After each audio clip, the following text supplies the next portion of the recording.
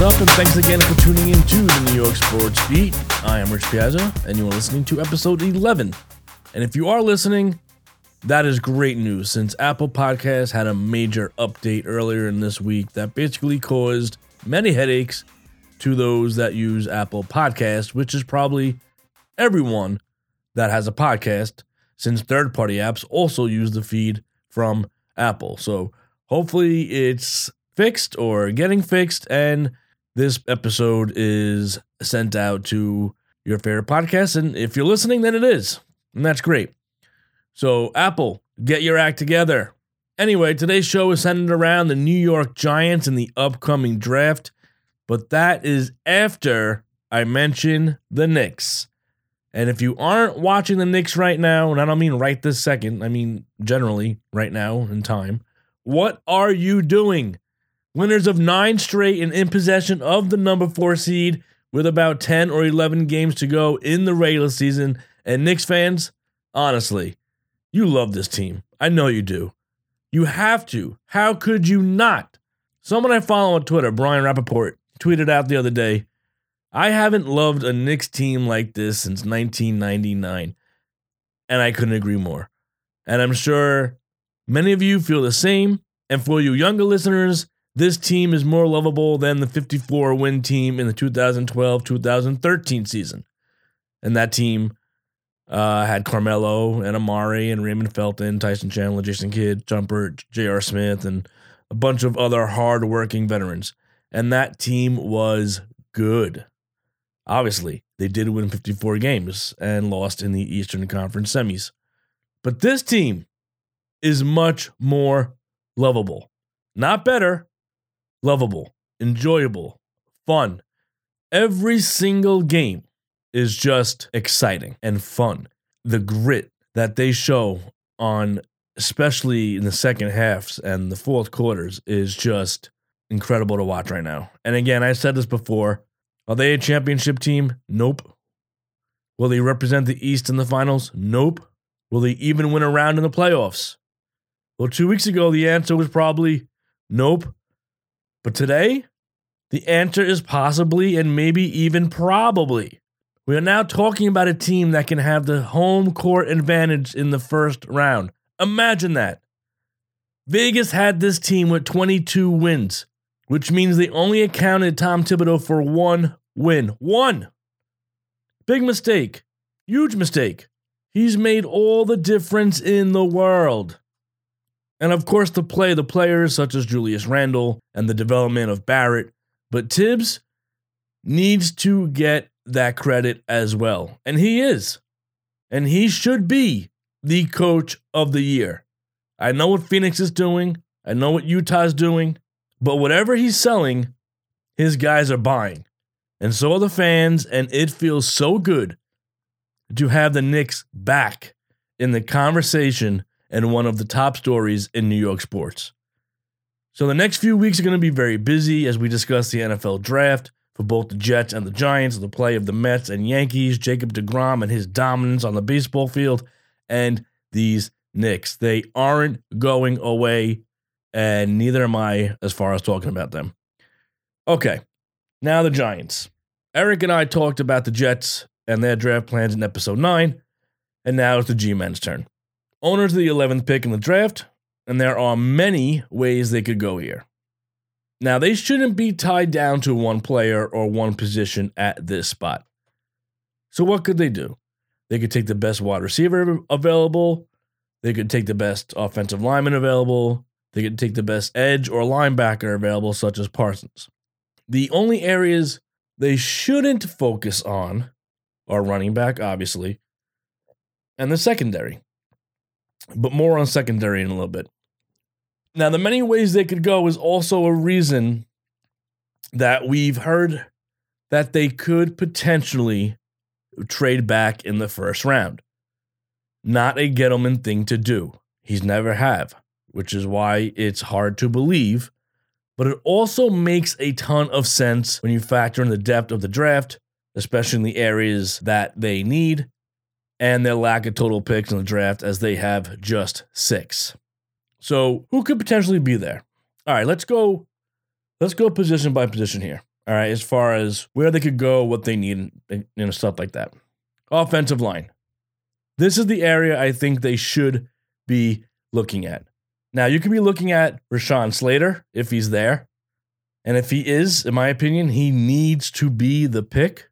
Christian Darrisaw, Tevin Jenkins, who the Jets like a lot, I know that.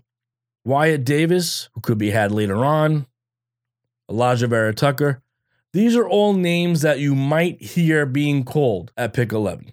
And I just said just now that Rashawn Slater, if he's there, needs to be the pick. And I'm currently in the middle of updating my mock draft for FantasyShed.com. And I had the Giants at pick 11 still. Slater was there, and I still did not have them selecting him. And the reason is, it's not that I'm a hypocrite, because I know I just said that if he's there, he needs to go there. But I look at what they did last year, not just Andrew Thomas, right? But they also drafted 2 other linemen in the draft. And you look at Gettleman's draft history, and this is not something where he tends to focus on, all right? So that's why I still mocked, currently, Micah Parsons in my what is probably going to be my final mock draft unless things drastically change somehow with a trade or whatnot from now until Thursday. But me, if I was a Giants GM and Slater's there, he's the pick. But we know that Gettleman is not your conventional type of drafter, I guess you could say. So if Slater's there, he needs to be the pick. If they have high grades on any of the offensive linemen I mentioned as well, or even ones I did not, such as the Darrishaws, the Jenkins, Davis, Elijah Vera Tucker, that's where they could move back if they are set at making the offensive line their priority, which I think they should. And if Slater is not there, I think a trade back makes a ton of sense. But let's look at wide receivers. Who could be there? Not Jamar Chase. How about Jalen Waddle or Devonta Smith? I could see them pulling the trigger on one of them. But with the addition of Golladay, not as much of a need as it was just a few months ago. Earlier mocks I did have the Giants going wide receiver with Jalen Waddle, who happens to be one of my favorite draft prospects and wide receivers in this draft, aside from Jamar Chase. I do have Waddle above of Devonta Smith. So going back a little bit to what I just said about the offensive line, where if that was their priority, if their priority was the offensive line and Slater is gone, then I could see moving back for one of the other two. And the same can be applied here. If wide receiver is their priority and their ideal situation, and for some reason, not just Chase, but Waddle and Smith are also gone, do not just pick the next best receiver just because you want a wide receiver. Move back and get your guy and get some more draft picks as well. That's where it would make sense. If you're set on wide receiver and Waddle or Smith is there and you have a high grade on either one, you can go ahead and make that pick. But again, not before Rashawn Slater. And I'm going to get to the order of all these guys a little bit later on as to what they should do, 1, 2, 3, etc. Linebacker. There's just one linebacker that I would consider at 11. And like I said, I already mentioned him because I mocked him there, and that is Micah Parsons. And I've had him mocked there for quite a while, ever since the signing of Kenny Golladay. And you can make the argument that he too is too good to pass up at this spot, just as Slater would be. And they can't go wrong with the pick. I don't think a lot of media or fans would hate the pick either. He's a good player, a safe pick, has some character concerns according to some people. But again, I don't think many people would hate the pick if they went with Parsons at this spot. So let's look at the edge. Not much of the top half of the draft talent-wise in the edge department. There just isn't. Kwity Paye, Jalen Phillips, Azeez Ojulari, Gregory Rousseau, and they can be had, maybe not Kwity Paye, but the others can probably be had in the back half of the draft. Maybe even some have Gregory Rousseau sliding out of the first. I don't think so. Rousseau is actually one of my favorite edge guys in the draft, but after opting out of the 2020 season, it shows that if you rewatch and everything, he is a bit raw. So perhaps the team looking long-term and not so much immediate impact would be a better fit for him. So regardless, I don't like any of these edge guys at pick 11. And again, if this is their preferred interest and this is where they want to go, a trade back is the best option. But not if it means passing on someone like Slater or Waddle, which goes back to what I said in the beginning. The Giants cannot be married to a particular position. They just can't. They have to come in with an open mind. They might have their preference of positions that they want. But if edge is number one, and it very well could be, trading back would definitely make a lot of sense. Especially, like I said, the top half of the draft, most of these guys do not belong there. But if you're passing on somebody like a Slater or a Waddle, or maybe even a Devonta Smith for that matter, just because you want that edge, that will be a mistake. If those guys are gone and then you get to their spot at 11, then I can understand it. That's when a trade back makes the most sense. Cornerback and safety. Why am I even talking about this? Obviously not the ideal situation. But when you aren't comfortable with any of the players on the board or in one of the areas that you would like to address, then maybe another option is to add to an already strength, which is their secondary. Already with Logan Ryan, Xavier McKinney, James Bradbury. They just signed Adoree Jackson, as well as Peppers and Julian Love. Obviously, going cornerback and safety does not make a ton of sense. But if you add either a Patrick Surtain or a J.C. Horn, that can make one of the best units in football in the secondary. That's like a difference maker right there. So not ideal. Not something that they should be really focusing on. But it won't hurt as much as people think. Not the area I would go. I would definitely go offensive line receiver, then edge / Micah Parsons prior to going cornerback. And then trading back even prior than going, cornerback safety. Trevon Moehrig at a TCU, another solid option if they want to go in this direction. But not something I would want them to do at 11. This is a trade back scenario if they would. But I feel at 11, there are going to be some really, really good options in the areas that you need prior to, or rather than I should say, a cornerback safety. So what should they do? My order of preference based on the positions and players mentioned above. Okay. Number one, Rashawn Slater. And I'm omitting, obviously, the Penei Sewells. Okay. The top guys in those. I'm omitting him. I'm omitting a Jamar Chase because it is completely expected that they're gone. All right. So that's why I'm starting with Slater. So number one is Rashawn Slater. He needs to be the number one option for the Giants at 11. Number two is Jalen Waddle. Number three is a trade back. So if those two guys are gone, you trade back. Number four is Christian Darrisaw. Okay, some had him as arguably the best lineman in the draft. He is starting to slide, as we always see. And a lot of what we see, and we have to be careful, okay, as we hear about guys sliding for whatever reason it is. I mentioned this on one of the other previous episodes. Actually, I think it was on a mock draft on Fantasy Shed on air. Sometimes things are put out by teams or agents in the hopes that either a player slides and gets back to them, or hopes it can even be in a positive way where they hype up a player in hopes that that player goes ahead of them, leaving a better chance at the guy they want of being there. So there's a lot of that going on. It's gamesmanship, and it's done by teams, it's done by agents, it's done sometimes by people within the camp of the player. All right? So we have to be careful with that. But Darrisaw is starting to slide a little bit.